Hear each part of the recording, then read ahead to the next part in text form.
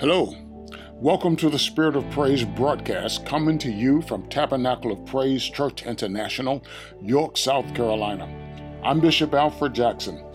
I'm thankful that you've tuned in today. I pray that the message will bless you and impact your life in a powerful way. Again, thank you for tuning in. Enjoy the message. Oh, God. Worthy, worthy, worthy, worthy.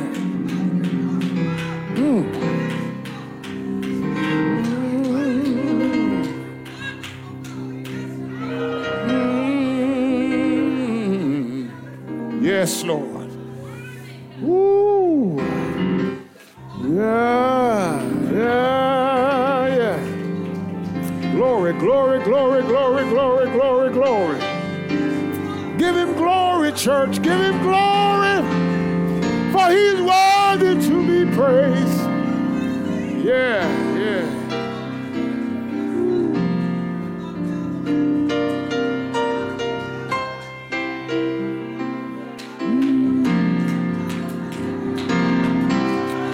Glory, glory, glory, glory, glory, glory.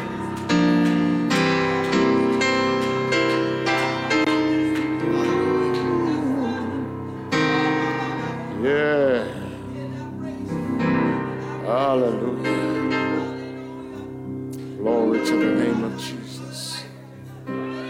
Yes.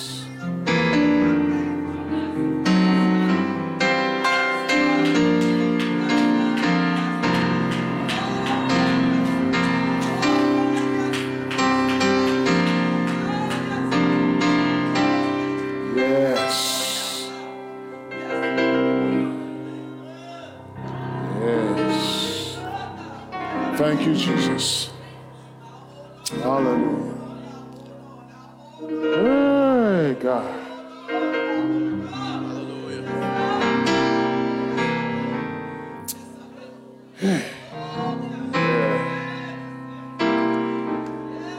In the book of Romans, chapter 15, where we read our scripture from, the Lord is yet worthy.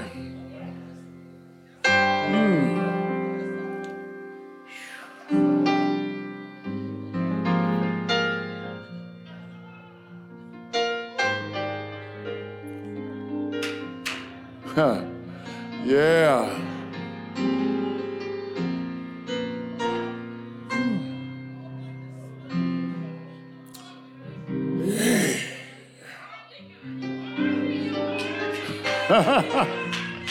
Yeah.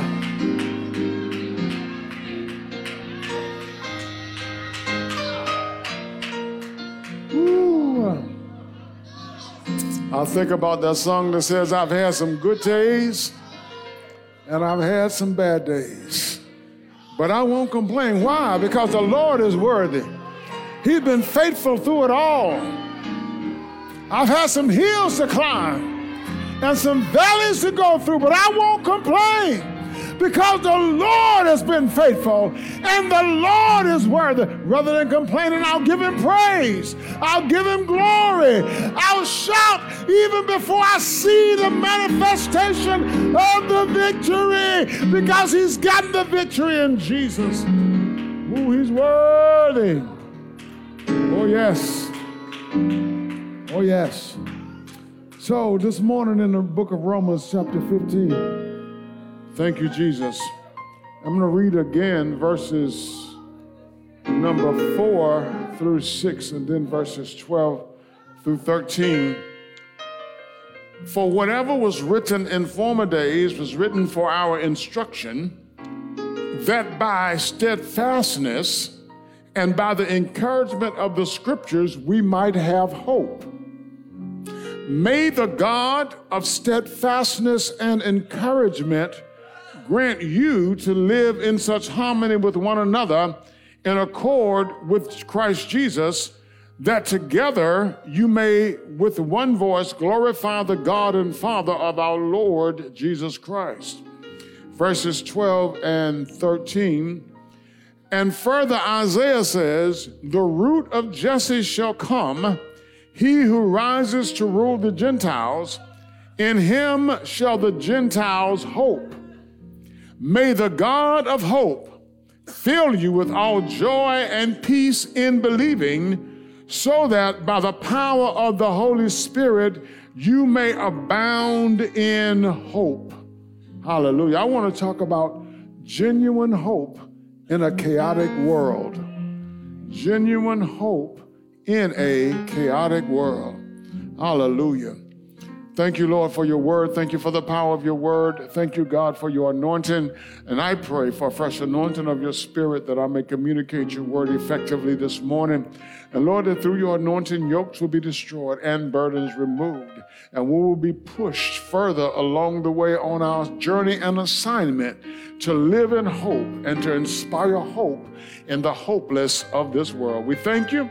Thank you for your calling and your election that is sure, and for this opportunity this morning to proclaim and experience you, to proclaim your gospel and experience you in this worship experience. It's in Jesus' name that we pray. Amen. Hallelujah. Glory to the name of Jesus. Hallelujah. Thank you, Lord God. You know, as we were worshiping the Lord, it just was pervaded in my spirit that many people in the world don't have the hope that we have, and we should not take this hope lightly. Amen. So people can't rejoice and don't understand the rejoicing that we have in the Lord in the midst of the things that we may be going through in our own lives. And we do go through things in our own lives, but it doesn't mean that we have to become despondent. Doesn't mean that we have to become hopeless and feel helpless, because we know where our help comes from. Hallelujah. Amen. Glory to the name of Jesus. Maybe before the end of the worship today, we will end with, my hope is built on nothing less than Jesus' blood and righteousness. Amen. I dare not trust the sweetest frame, but wholly lean on Jesus' name. My hope, on Christ, the solid rock I stand. Oh, other ground, sinking sand. Ooh, amen. Maybe before we go into communion, we can just minister that this morning. Genuine hope in a chaotic world.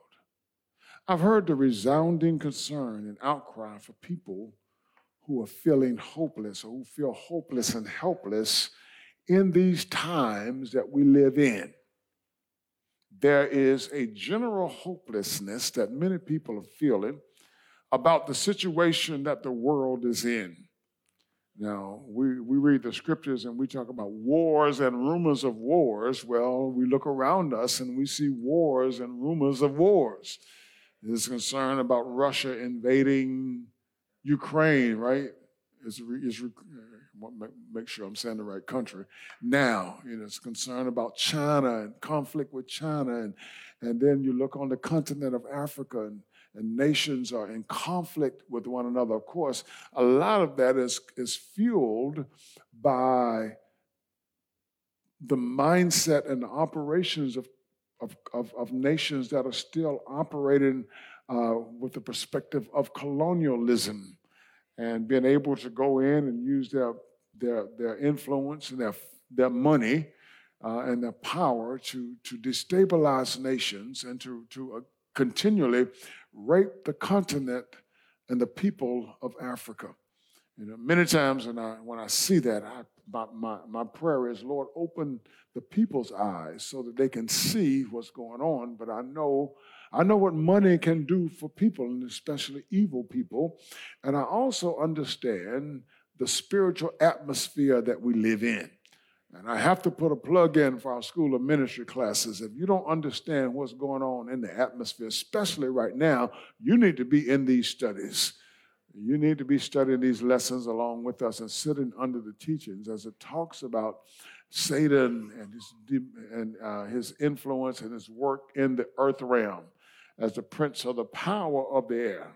And of course, that for believers, that helps us in this process. For non-believers, they don't care. Yeah, they don't care. They don't see what we see. They don't know what we know. Amen. But people are feeling hopeless. There's a A friend of mine that I talked with, an older lady, went on a mission trip together, Habitat Bill, and she often talks about whenever we have a chance to talk about the situation here in the United States. And it's just about the way it is in the rest of the developed world, where people don't tend to really care about one another. People in power, people are many times concerned about what they can get and how they can consolidate their power and increase their riches. The wealth of the world that Satan is able to use to control people, or to get people to follow him in his devilish and evil, diabolical schemes to entrap people and bring more people into his kingdom. But there's constant chaos in nations around the world, sending people into exile throughout the world, not just on the continent of Africa, but on the continent of Asia, Europe. You see the destabilization of nations and people fleeing from one country to another country. Amen. And people becoming refugees many times in their own nations or along the borders of other nations. There's this general hopelessness that people are feeling in the world around us. And then, of course, COVID-19 concerns. This is something that we have never experienced in our lifetime, probably in the 20th century, and now going into the 21st century, where we are yet in this crisis of this COVID-19 virus. It's still raging. We're going into the third year now, and now the Omicron virus Omicron variant is on the rise and even moving around the United States of America. People try to fight this, and many times in the way that in the flesh they know how to fight it. And of course, when politics gets involved, and you start dealing with conspiracy theories and people getting rich and what have you. Well, there's nothing new under the sun. Can somebody say there's nothing new under the sun? But the thing that concerns me is that as we trust God, where did we get to the point that we stop allowing God to speak and to use scientists to help us in this process? We've been trusting scientists down through the years. Amen. When malaria, when people came to the United States, do you know the reason why? The people down along the coast who lived on the islands maintained their dialect more so in their African culture, more so than those slaves who were inland. It was because the landowners, the slave owners, couldn't live on the islands because of malaria.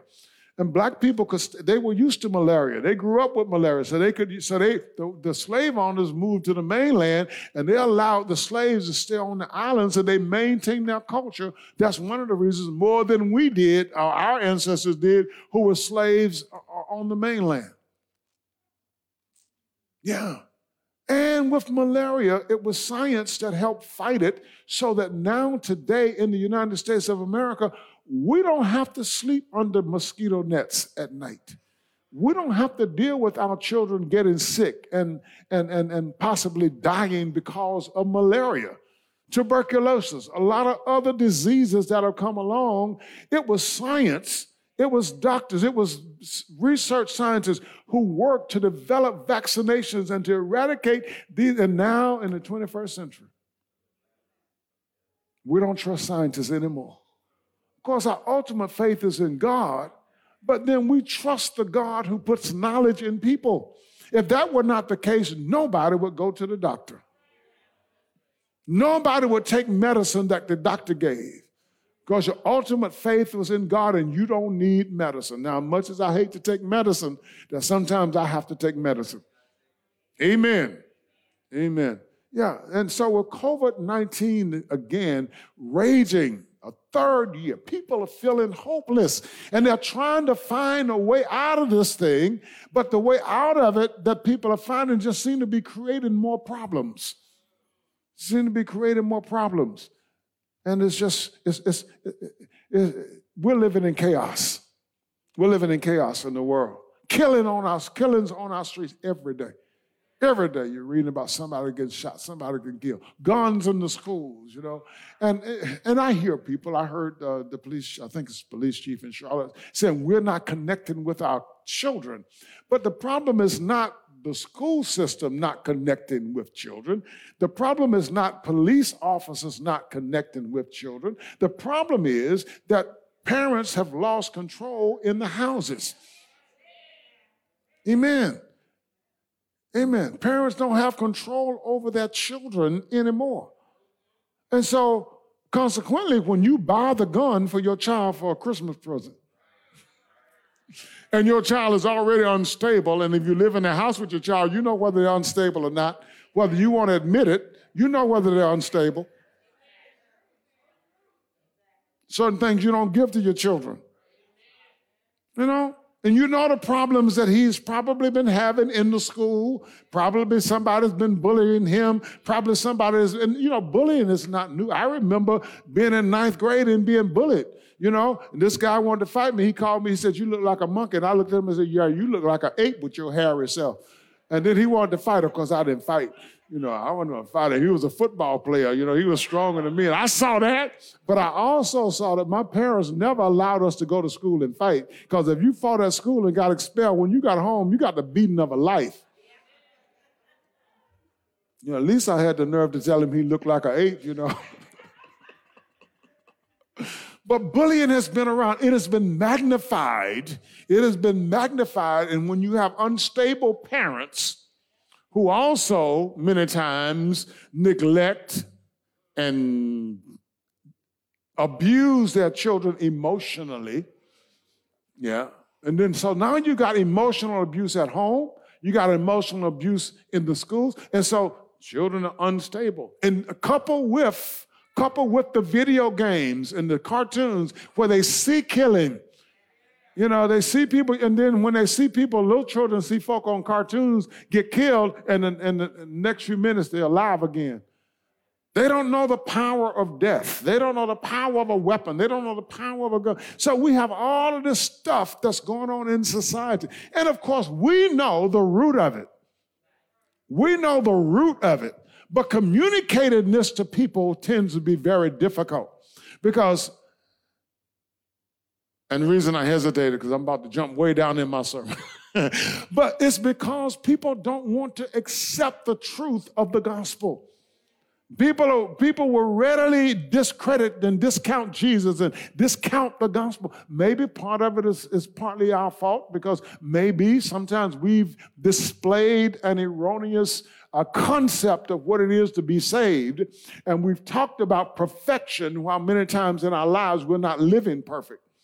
And so we got to kind of like balance that thing out and help people understand that, yeah, we are the righteousness of God in Christ Jesus, but that does not mean that we won't mess up sometimes. That doesn't mean we won't make a mistake. We won't say things we have no business saying. We're growing in Christ. We're being, if we're yielding ourselves to the Holy Spirit, we're being renewed in the spirit of our minds, and then it shouldn't take us 50 years. Amen. Yeah. So there is this general hopelessness that's going on in the world. Then there is this personal hopelessness that people are feeling. Amen. And many people are feeling this always specifically, and as people point out, this time of year, holiday time, for people who've lost loved ones, this is a difficult time of the year for many people until you grow past it. And you got to grow past it. Amen. Amen. You may grieve over a loved one that you've lost, but listen, that loved one is not coming back, so you need to go ahead and live. Can somebody say amen to that? But you got to grow past that. You got to get past that where you enjoy the memories. Amen. And the little dreams. The Lord showed me my mother and my father a whole lot of times in a dream. You know, and the things that they've said, the things they've done, you know. And it's the subconscious mind that the Holy Spirit works through to show us that we are really not disconnected. Amen? And we will live so that one day we will see them again. Yeah, but you got to get past that, you know. You know, there are people that are getting old. people get older and young people don't have the same, some young people don't have the same connectedness that maybe some of us had. And I can't say this for everybody, but I just love sitting with my grandmother. And I remember one of my aunts said, I just hate to see my mama in a condition like this. She was getting older. She was like in her 90s. She had dementia. But I don't care how many times she repeated herself when I went to see her. I went to see her every day.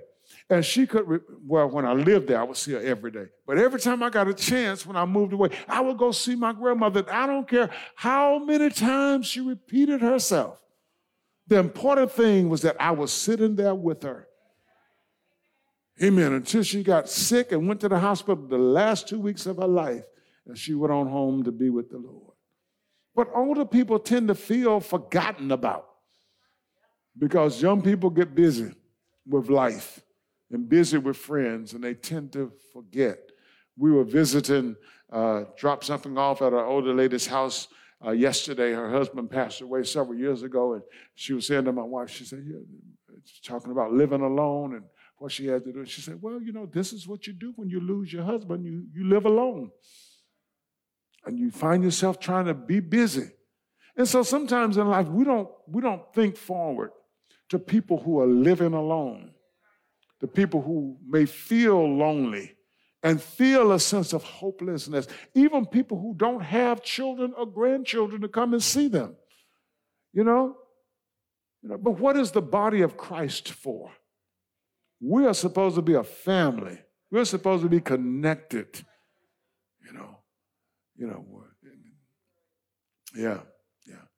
Hopelessness. People who are sick, people who are diseased. Some people are waiting on death. Some people are waiting to die. They're hurting emotionally and physically hurting.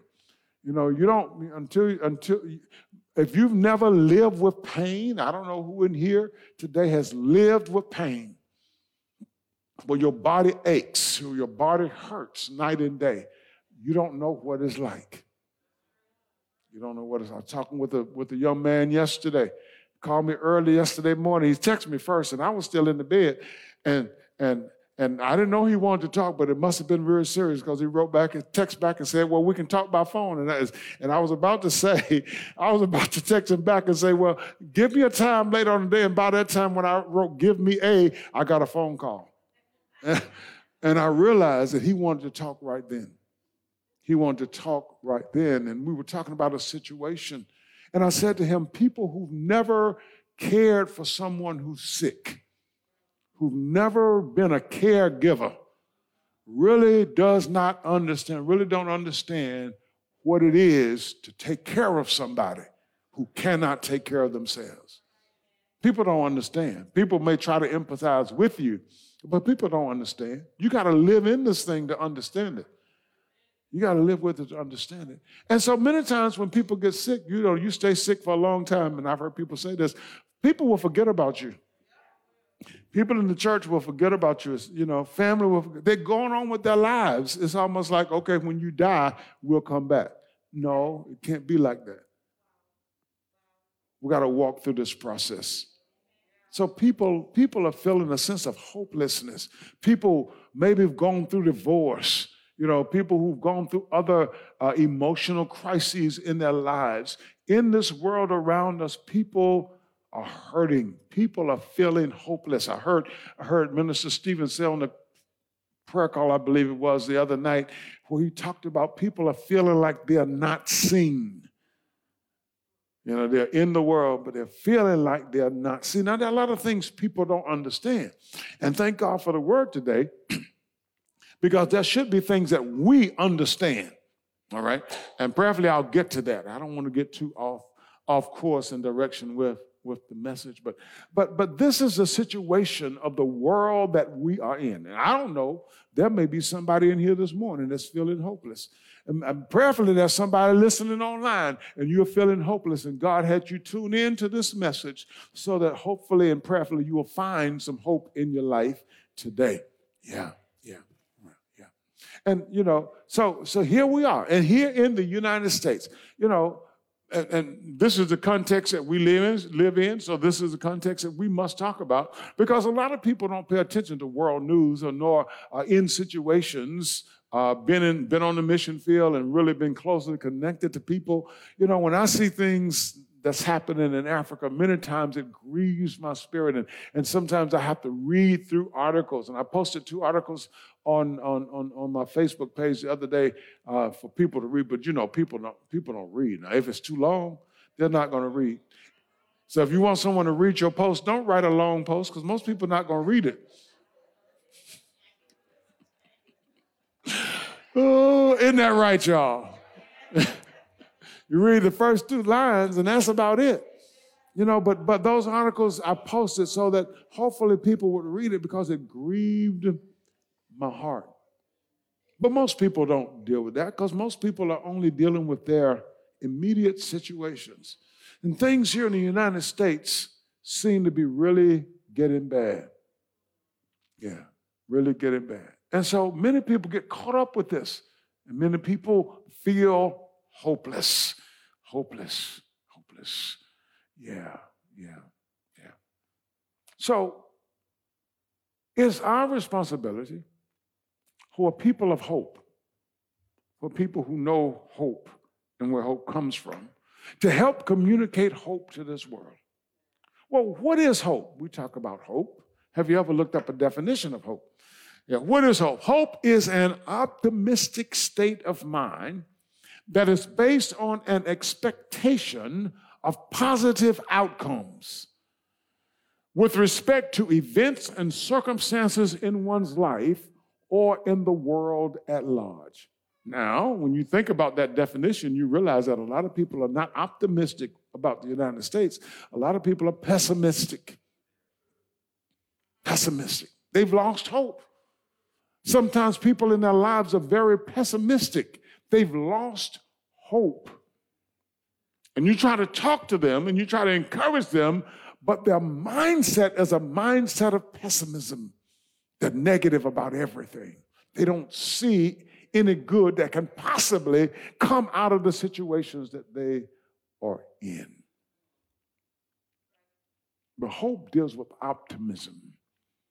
As a verb, it means expect with confidence and to cherish a desire with anticipation. I am anticipating something better.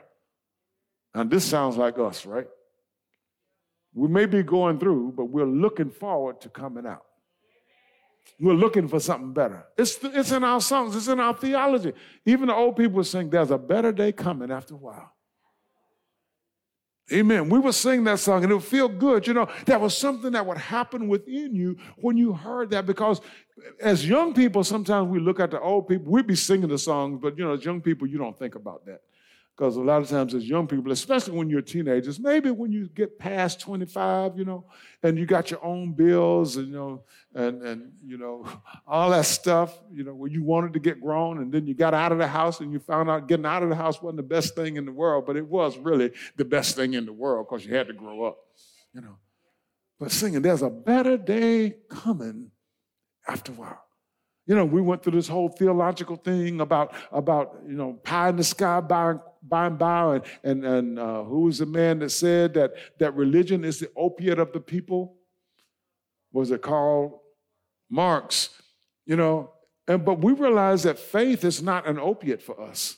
Our faith is a stimulant for us. It encourages us in the midst of what we're going through in our lives. Amen? Amen. Faith never was an opiate to me. Amen. It encouraged me in the midst of everything that I was going through. And the older I have gotten, and the more rooted and grounded in the scriptures I have become, I've seen how real the Bible is and the things of the scriptures are, and how real Jesus is in my life, how real Holy Spirit is in my life, and how he keeps me motivated and keeps me going forward, even when in the flesh, I don't feel like it. Optimistic. There's a better day coming after a while. But guess what? My hope is not just in this world only. This world is passing away. I understand that? Where did I get this understanding from? Because I got in the Word, and I studied the Word, and I believed the Word. Amen. And I saw how when the Lord destroyed the earth with Noah, then he replenished the earth. Amen. Amen. I saw God's judgment upon people in Scripture. Then I saw how God brought refreshing and renewal and restoring in the Word. So my hope is not just in this world only and for this world only. My hope is not that the United States of America will be a nation that will last past every nation. My hope is in Jesus. Because if the United States is destroyed, I still have hope in Jesus Christ. That wherever I am, if I'm not going on to be with the Lord, that God will keep me in the midst of it all. But ultimately, Jesus has prepared a place for me. That where he is, I can be also. Do you understand what I'm talking about? Amen. A lot of people don't have this hope. So our optimism does not come, our optimism about the future is not in a place or an event, but it's in a person. Our hope is in Jesus Christ and in a genuine growing relationship with Christ. Amen. So when we talk about a genuine hope, we're talking about a hope that's based in Jesus Christ. Now, some people would want to argue and say, what about the people who are not believers? Well, see, that's the whole issue. Well, I won't say that's a big part of the issue because there are some people who've accepted Jesus and they still feel hopeless. But for those who've accepted Jesus, we want to help you today. And for those who've not accepted Jesus and those who continue to reject Jesus as Savior and Lord, until you are open to the Holy Spirit to hear and listen, there's not much we can do for you. Amen. Sometimes, saints, we want to fix unfixable situations. Did you ever get to the point that you just had to go and buy a new car? Do you understand what I'm talking about? That old car was just unfixable. So you just had to go and buy a new car. There's some things, saints, that are unfixable. Everybody is not going to follow Jesus. Amen. And we don't want to give people false hope. Amen. When we offer hope to people, we want it to be a genuine hope. So we're not talking about just trying to make people feel better about the world. As Christians, we should not be. We want to give people hope in Christ Jesus. Do you understand what I'm talking about? Anything less than that is not genuine hope. And we're not ministering truthfully to people. You may feel like you're doing them a disservice by telling them the truth. But what did Jesus say about the truth? Oh, Lord. If you lie to people, you're not helping them get free. And people need freedom. People need freedom. Freedom. Yeah. So, our hope is in Jesus. That's why we sing the song, My Hope is Built on Nothing Less Than Jesus' Blood and Righteousness. I dare not trust the sweetest frame, but wholly lean on Jesus' name. On Christ, the solid rock I stand. Why is he the solid rock? Because he is the one that God sent into this world to be the sacrifice for our sins. He died on the cross. God raised him from the dead. It's been proven. It was written in Scripture. It's been proven in history that Jesus is the resurrected Lord. He is the solid foundation to build your life upon. Any other foundation is like building on sinking sand. You're building on shaky ground. This is not just a truth for Christians. It's just a truth. It's the truth for anybody that will believe it. But people have to come to believe it. Yeah. And in this world, even in the church, listen, and this is why it's difficult to help some people in the church. Because you have to have more than a form of godliness. Are you listening? You can't just be a member of the church and act Christian on Sunday. You have to challenge yourself every day of your life to submit to the power of a godly life. Why is it every day? Because every day you're going to be challenged. The devil prowls around like a roaring lion seeking whom he may devour. He only comes to steal, kill, and destroy. You say, oh, we've heard that scripture, y'all been quoting. Yeah, but it's the truth. And it's truth that will make you free. Amen. Amen. So it's an everyday challenge for us. I don't care what your challenge is, it's an everyday. If your challenge is gossiping, every day you got to work against not gossiping. Somebody's going to call you on the telephone. And then they're going to ask a question about somebody that you know about or don't know about or that you heard, and now here you go. There's another old song, I thank God for being old. You're old, you know a whole lot.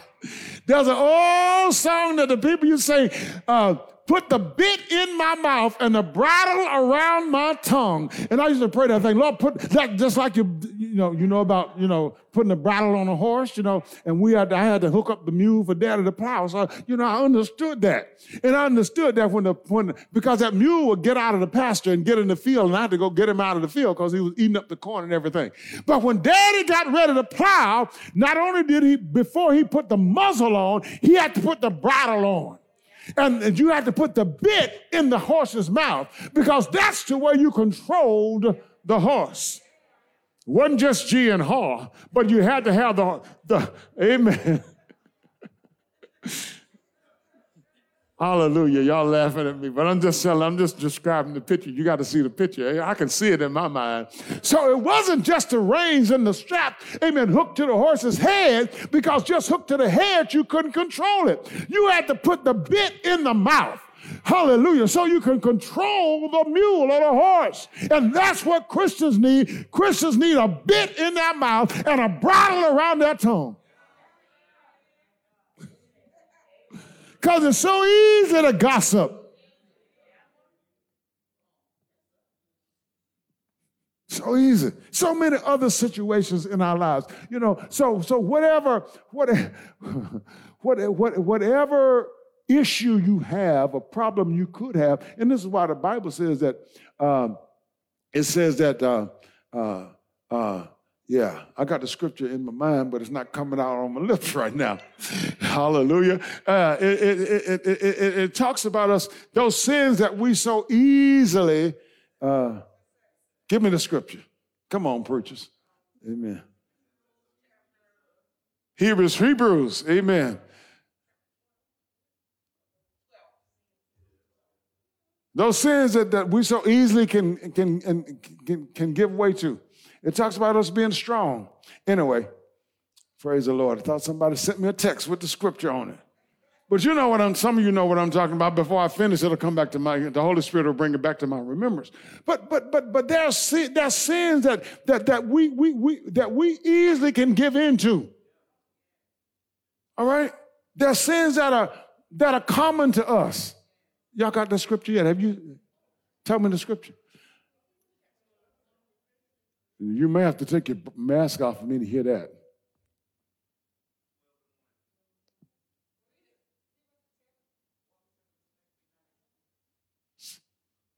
Say it a little bit louder for me. Anyway, while you're finding it, it's in Hebrews. I know it, but let me go on. Yeah, when you tell me, I'm going to come back to it. Yeah.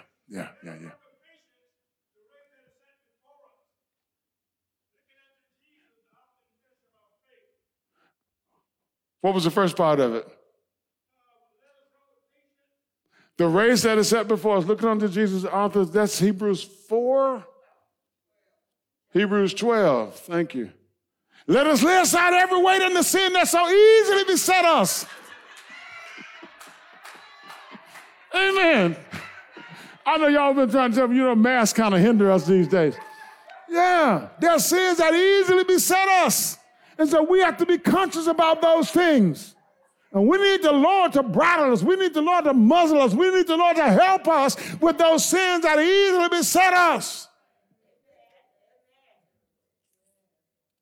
So that we are not ones with a form of godliness and denying the power of a godly life. So the problem with some Christians is that, we are carnal-minded. We come to church, but that's about all. You got to do more than just come. You got to do more than just read the Bible. You have to apply the Bible to your life, and you have to work with yourself every day. Paul said, I keep under my body that I may bring it into subjection, lest after I preach to others, I myself become a castaway. I don't want to become a castaway, so I have to keep working with me.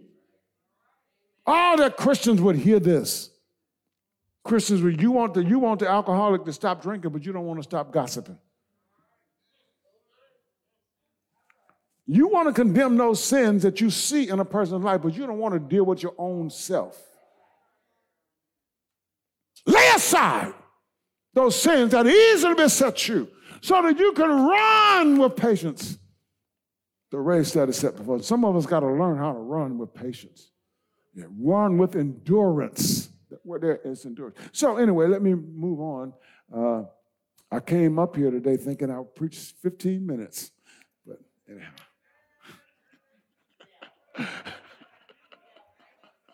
Hallelujah. So when we look at this scripture in the book of Romans, chapter 15, the Apostle Paul is writing to, of course, he did not plant the church in Rome, but his desire was to go to Rome. And so he writes the letter to the church at Rome. Good theological expose. I mean, if you want to understand Christianity, this is one of the books to really read and study because he lays out a lot of wonderful teachings in the book of Romans. But as he gets to the end of the letter, he starts talking to the believers about how they are to live with each other as they follow Christ. Okay? And in chapter 14 and feeding into chapter 15, he talks about this apparent conflict that was going on between about eating food that was clean and unclean. Okay, and he deals with the strong believers, that they would learn to bear the infirmities of the weak. And a lot of times we hear this preached from the standpoint of those of us who are stronger, bearing the infirmities of the weak. But when you study the context and the commentary behind it, what he does not leave out is the weaker ones, or the younger ones in the faith, bearing the responsibility of coming along in the faith.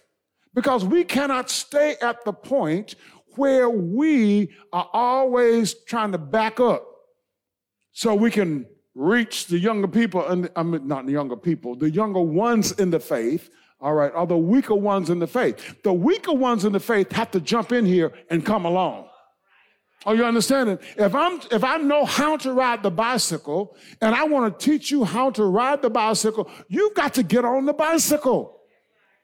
Amen. You got to, whatever it took for me to get strong. I remember learning to ride a bicycle, falling into the briar patch. I remember the front wheel coming off, and then I flipped over, and scratched myself up. That was a part of the learning process. So the weaker ones have to come along. Amen. So people, as I was reading this and studying this and heard the word in the scripture, saw the word in the scripture, hope. And I thought about these times that we're living in and how in this Advent season, it is a season of preparation. Well, part of this preparation is having the right hope, and our hope centered in Jesus Christ. Okay? So it can't be just the older saints, older ones in the faith having hope in Christ, and those who are weaker in the faith not having hope and always languishing in their hopelessness. As we teach you about hope, as we exemplify hope in our lives, you have to latch on to the teaching. Even though you may not be experiencing it right now, but you got to latch on to the teaching so that you come along with us. There's responsibility on both sides. Can somebody say there's responsibility on both sides? Because you see, if we are always, and this is one thing that over the years in ministry, I battle with in my spirit, because I see part of the church growing. I see part of the believers getting strong and getting involved in ministry. Then I see another part of believers in the same congregation who never take interest in the teaching, who are not growing. You look at the products of their lives and you see all types of confusion, all types of instability, all types of spiritual domination, because I'm not saying you're going to be over the battle, because you're not going to be over the battle until the Lord takes you out of here. But you get stronger in the battle. Are you listening? And so we can't stay back here. Amen. We need, as we try to reach younger people in the faith, younger believers, weaker believers, you've got to latch on to the teaching so that you come along with us, because there's work to be done. Amen. There are more people that need to be reached. Am I making any sense here? You see some young believers get involved. They get into the word. And then you see them growing by leaps and bounds. But you see others, same age, same group, and they're still back there where they were 20 years ago, 15 years ago, 10 years ago. Still got issues with people. Still mad about something that happened 50 years ago. Still can't forgive. I'm talking about young people too. We have some young people that have left the church over issues that were not worth leaving the ministry over. Still don't want accountability. They don't want accountability. You got to latch on to this. You got to come along so that you get to the place, as we're leaving, going off the scene, God has another strong band of believers that can take the mantle, already taking the mantle and running with it, because there's another generation coming behind. And there's another generation coming after that until Jesus comes. Whew. So even hopeless people, even people that are struggling and feeling hopeless in this life, have to catch on to the teaching. So Paul is dealing with these folk who are battling over this issue of clean and unclean meat. And basically he says that the older ones, the strong ones, have a responsibility to bear the infirmities of the weak. But the weaker ones have a responsibility to come along and grow in the faith. And so as I was reading this, then the Lord began to deal with me about this issue of hopelessness.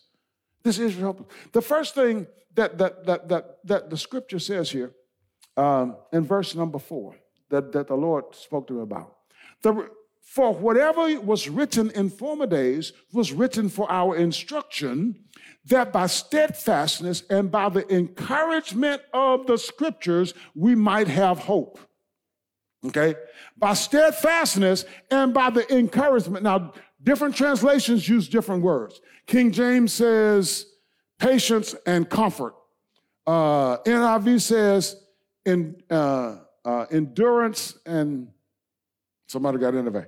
I read it and I didn't write it down. It says endurance deals with steadfastness, comfort. What? Encouragement. Okay, so both of them use the word encouragement. So when people are hopeless, what do they need? They need encouragement. Where is the encouragement going to come from? It's going to come from the scriptures. Amen. You might get some encouragement from Oprah, but watch out now. There's some encouragement mixed with some foolishness that does not leave you rooted and grounded in the scriptures. Because my hope is not for this world only. Because this world is passing away. Remember, we want to give people genuine hope. So if we give them hope that's only for this world, and this world is passing away, then that is not genuine hope. Remember, our hope is rooted in Jesus, who is very clear on what's going to happen in this world and to this world. In the world, you will have tribulation. All right? This world is passing away. I mean, the scriptures are very clear. So now, the hope, the encouragement, amen, the encouragement and the steadfastness. Now, first of all, Paul says that you got to be steadfast. And I know sometimes it's difficult for young saints to be steadfast, but you got to work on being steadfast. Amen. You got to work on being steadfast. You can't be in the church today and out tomorrow. You can't spend 6 months away from the body of Christ, amen, and then 6 months on and expect to be strong. You got to be steadfast. Even if you're not living right, you need to be steadfast. You need to be coming to the house of the Lord. You need to be in the word of the Lord, because God's word is quick and powerful and sharper than a two-edged sword. It is what the word of God will do in your life if you give yourself to it. So he says with steadfastness and encouragement of the scriptures. We got to get back into the Word. Not just those of us who are growing and becoming stronger. Everyone has to get back into the Word. And it is our responsibility, yes, to teach the Word and encourage people, but it's those that are feeling hopeless and helpless in this world who've got to see somehow at least come along and catch a hold of the vision and see that Jesus is the only answer for this world today. And he's revealed to us in the scriptures. In the scriptures. I pray this message is making sense. If it doesn't, that's okay. That's all you got. The Lord will reveal that to you too.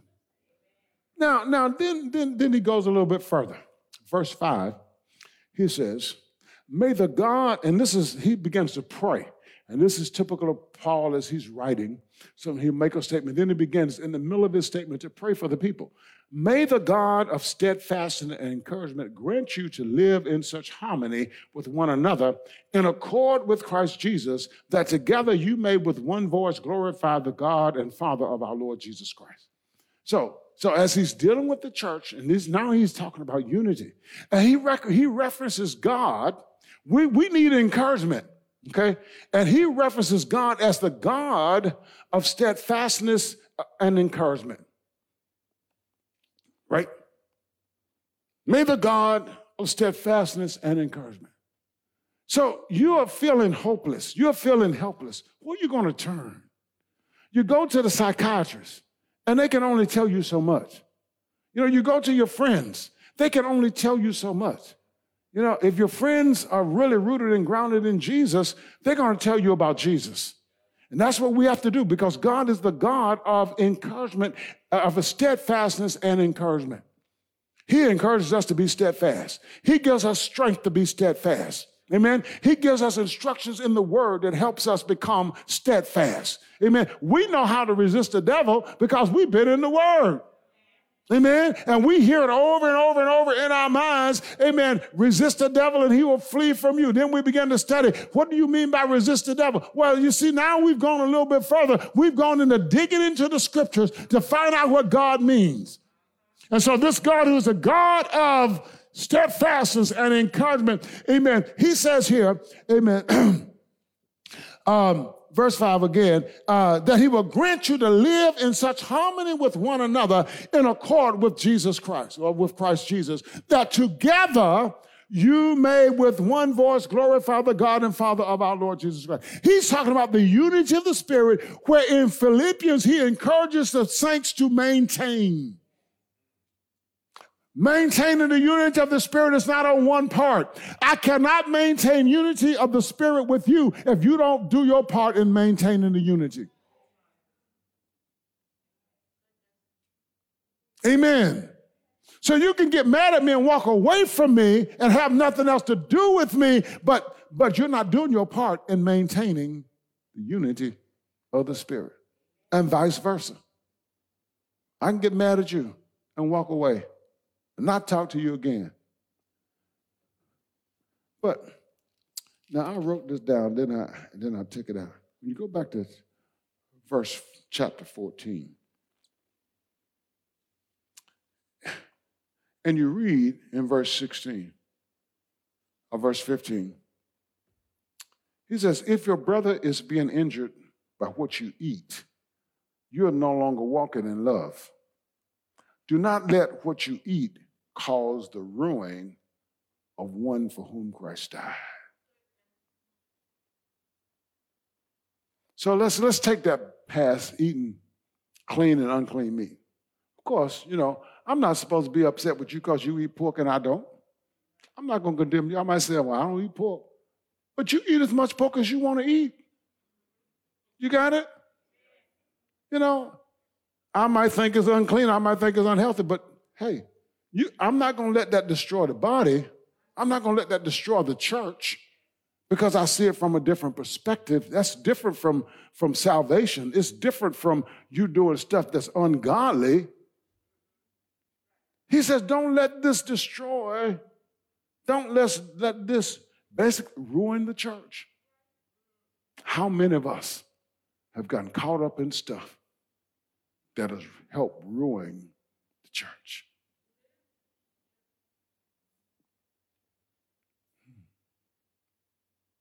You go away from here and talk about how bad Tabernacle of Praise is because you had a problem with one or two people and y'all refuse to reconcile. And then some folk, to tell the truth, some folk helped other people leave and they stay. Ooh, Lord have mercy. I just look at this thing. I see your eyes. Yeah, some people stayed when they were involved in the mess and other folk left. So they helped them leave, but they stayed. I'm just telling the truth. See, sometimes people don't think that pastors see and know. Lord help us today. Anyhow, so Paul says, he prays for them. And he talks about this unity. Yeah. That God will grant you to be like-minded toward one another according to Jesus Christ, another translation said. So Christ has to be my example. Amen. Jesus Christ has to be my example. I need to be like-minded. And he encourages us to maintain the unity of the Spirit. And what example does he use? He uses Jesus because there is no division in the Godhead. Let this mind be in you, which was also in Christ Jesus. He was equal with God, but he didn't see that as an opportunity to be used for his own advantage, but he humbled himself, made himself of no reputation.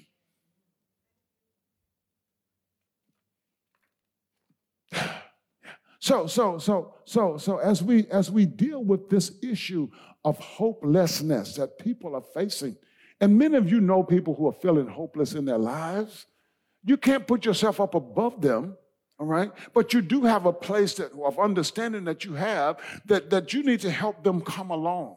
Paul said, don't disregard people who have issues. Don't disregard them. You got to address the issue. Okay, help them in their situation. Help them as weak believers. Help them as immature believers. But that immature believer also has to come along. Because I can't help you if you don't come along. I remember that old song that come along, my friends. You got to come along. Tell your neighbor, you got to come along. Yeah. Again, it's hard for people. When you deal with people in the world and you're trying to witness to people in the world, you're trying to help people who are unbelievers, amen, see the hope that you have in Christ. If they reject Christ, you can't help them. And you got to recognize that. We've talked about this a lot in our teachings, that we want everybody to follow Jesus. We don't understand why people don't, and then we want to blame the church. Don't blame the church. It's not always our fault. Amen. Jesus said, straight is the gate and narrow is the way that leads to life. And few there'll be that go in thereby. A few find that way. But broad is the way, wide is the gate that leads to destruction. And what? Many go in thereby. Or they follow that road. Many. So there are a lot of people who've rejected Christ. And they're feeling hopeless, and they're talking to you, and you got the burden. You taking the burden on you to try to win them, but they rejected the point of hope that you have. They rejected the one who brings hope into this world. And when you reject Jesus, you've rejected the opportunity to get hope. Genuine hope, real hope, sustaining hope. You might feel a little bit better. Your party get elected to office, and do you feel better about the world? 4 years later, it's Jesus. It's Jesus. Lastly, in verse 12 and 13. And this is where Paul really, in these last few verses, points us to Jesus. Verse 12, I'll just start there. This is a prophecy from Isaiah. The root of Jesse shall come. Jesus is the root of Jesse. Amen.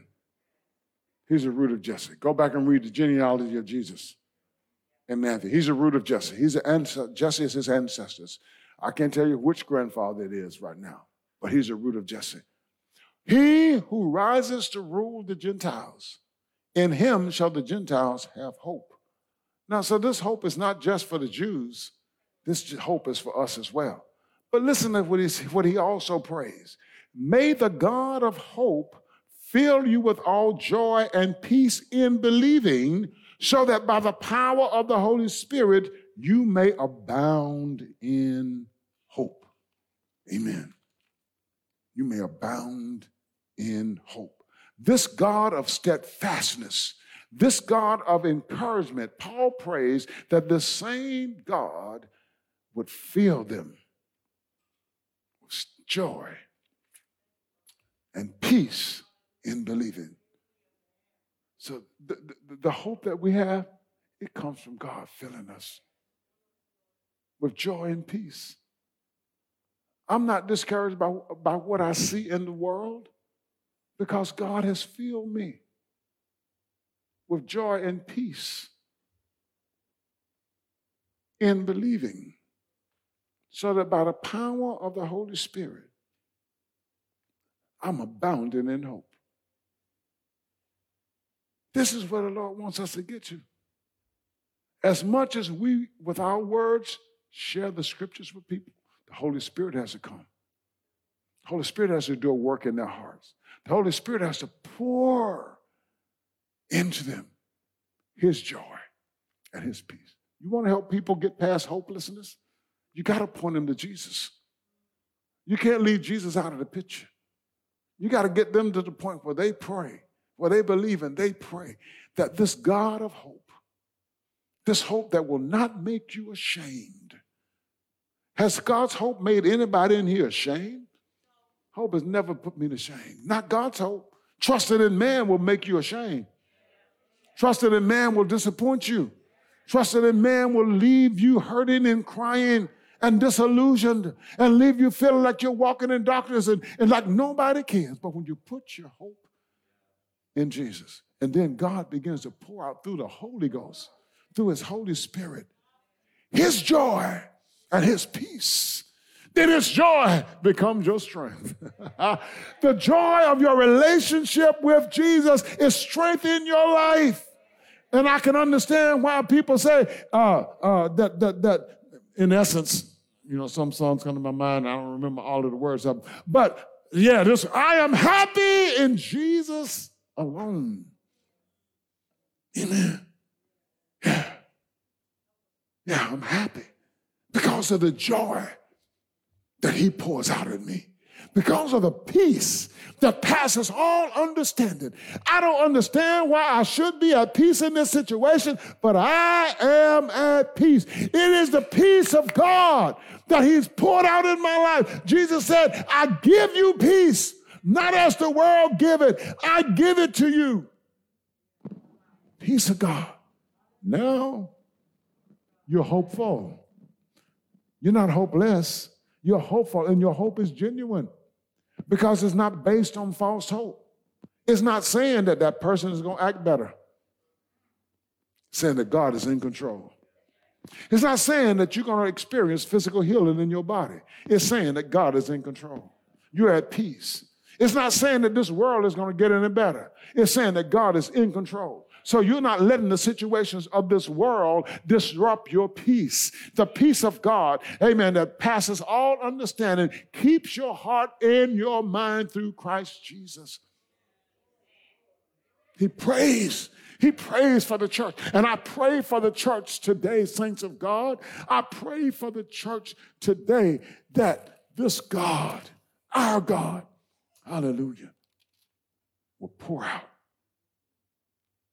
his joy and peace that will only come to those who believe, so that by the power of the Holy Spirit, people will have peace, will have hope, and that hope will be in God. They will abound in hope, abound in hope, genuine hope in this season, in this time. You know, I was watching the news last night, as I always do. I try to make sure I watch the news every day. But they were just talking about this season and this church. They showed this particular church, I think it's in Detroit, and I'm not at all condemning or speaking against what they do. And how last year, they were talking about the number of toys that are not available this year. And how last year they showed that church and it was filled, every pew was filled with toys, around the altar was filled with toys. And they were saying that this year, they're not getting that same response. And how so many children are going to be hopeless. Could part of the problem be that the church has displayed the wrong concept of what Christmas is all about? So our children get upset when they don't get what they want. When every day, every month, you pay the light bill, you pay the power bill. Every month, you pay the gas bill. You keep food in your house. I mean, all your children have to do is go to the refrigerator. Not many of us don't have food. So if you got a deep freezer, it's full of food. And your children get upset because they don't get what they want. And we're not just dealing with the world. And then at Christmas time, we break our necks. Because this is what Christmas is about. It's not about hope in Jesus. It's about things. And life becomes about things. But things don't make you happy. Things don't give you peace. Because you give your children toys, and after they play for a few hours, they throw it down, they may go back later on and pick it up and play with it. But if there's not love in that house, if there is not warmth and connection where your children are truly connected to you, no thing can replace that.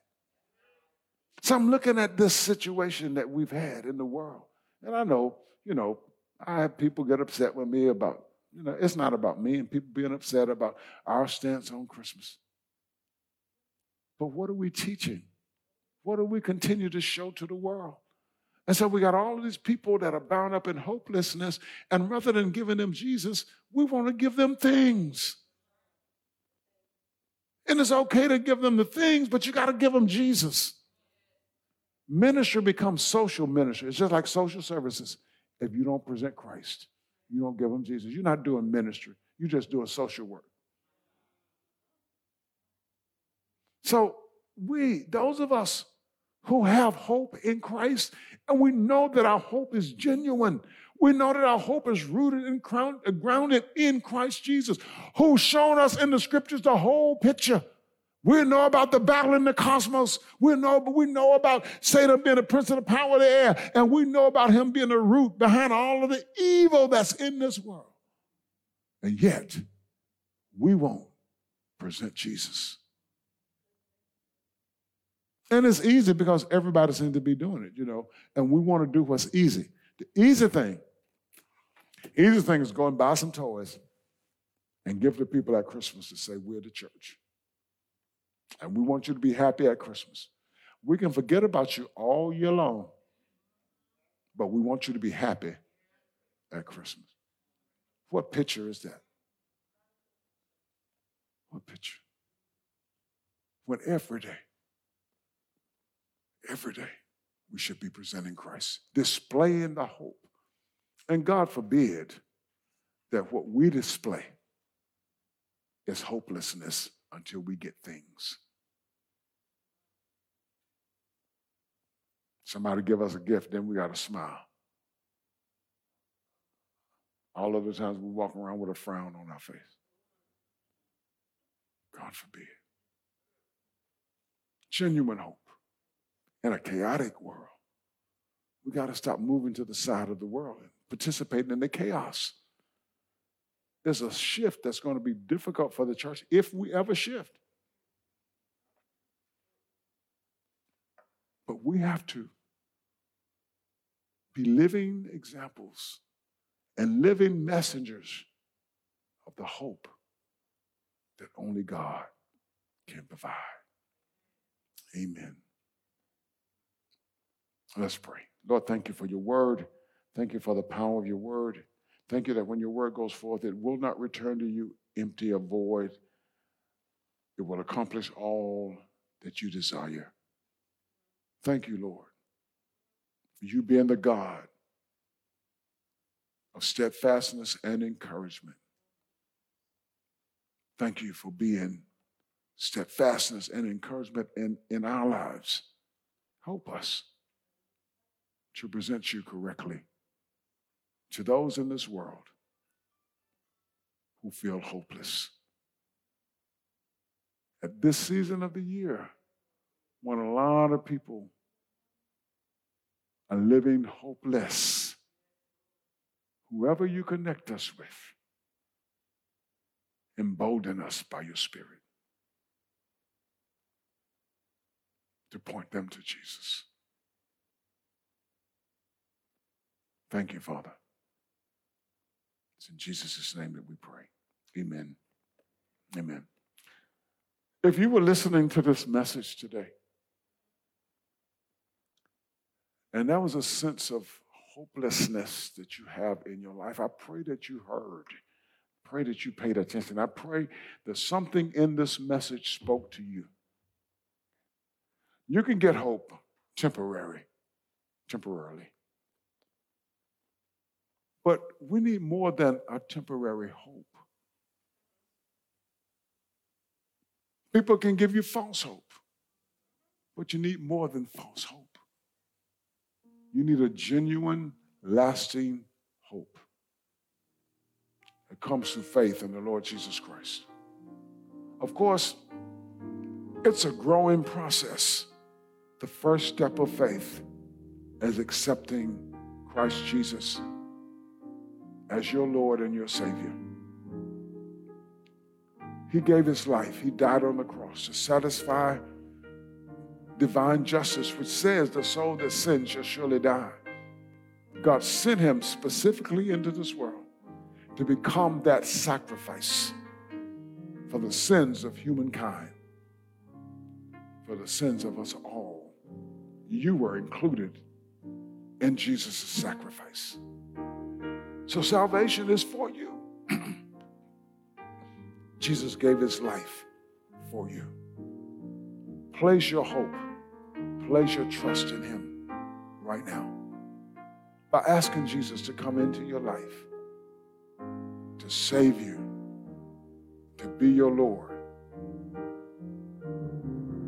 to be your Savior. Simple process. If it's an act of your will, you've heard the message. You're hearing me now. If this is what you want to do, this is all you have to do, is ask the Lord. Pray this prayer with me. Lord Jesus, I am a sinner. I cannot save myself. Lord Jesus, you gave your life as a sacrifice for my sin. I deserve death, but you died for me. Thank you, Lord. Lord Jesus, come into my life. Save me from my sin. Be my Savior. I yield to you so that you will be my Lord. Thank you, Lord, for hearing me. Thank you for accepting me. Thank you for saving me. I pray that you've been blessed by the message. And if you have, write to us. Let us know how this message has impacted your life. Or if you've made a decision for Christ today to follow Jesus as your Savior and your Lord, write to us and let us know that as well, and give us your information so that we can follow up with you. You may write to us at Tabernacle of Praise at msn.com. That's Tabernacle of Praise at msn.com. Give us your email address or a way to contact you so that we can follow up with you. Also, we would like for you to sow into this ministry. If you've been blessed by this work, by the preaching of the gospel and the teaching of the gospel, and you would like to help further this cause, we're not just preaching here in the United States. We are preaching around the world. Through this podcast, our messages are being heard in many places around the world. We are actively working in 8 countries in the world, on the ground in Liberia, Malawi, Burkina Faso, Ghana, Guinea, Kenya, and Dominican Republic. So if you'd like to help us in this work, feel free to sow a seed to help further the preaching and teaching of the gospel of Jesus Christ and the expanding of the kingdom of God. If you would like to give, go to topraise.org/give. Again, thank you for tuning in. Thank you for listening. Continue to pray with us and for us as we continue to spread this gospel of Jesus Christ around the world. God bless you.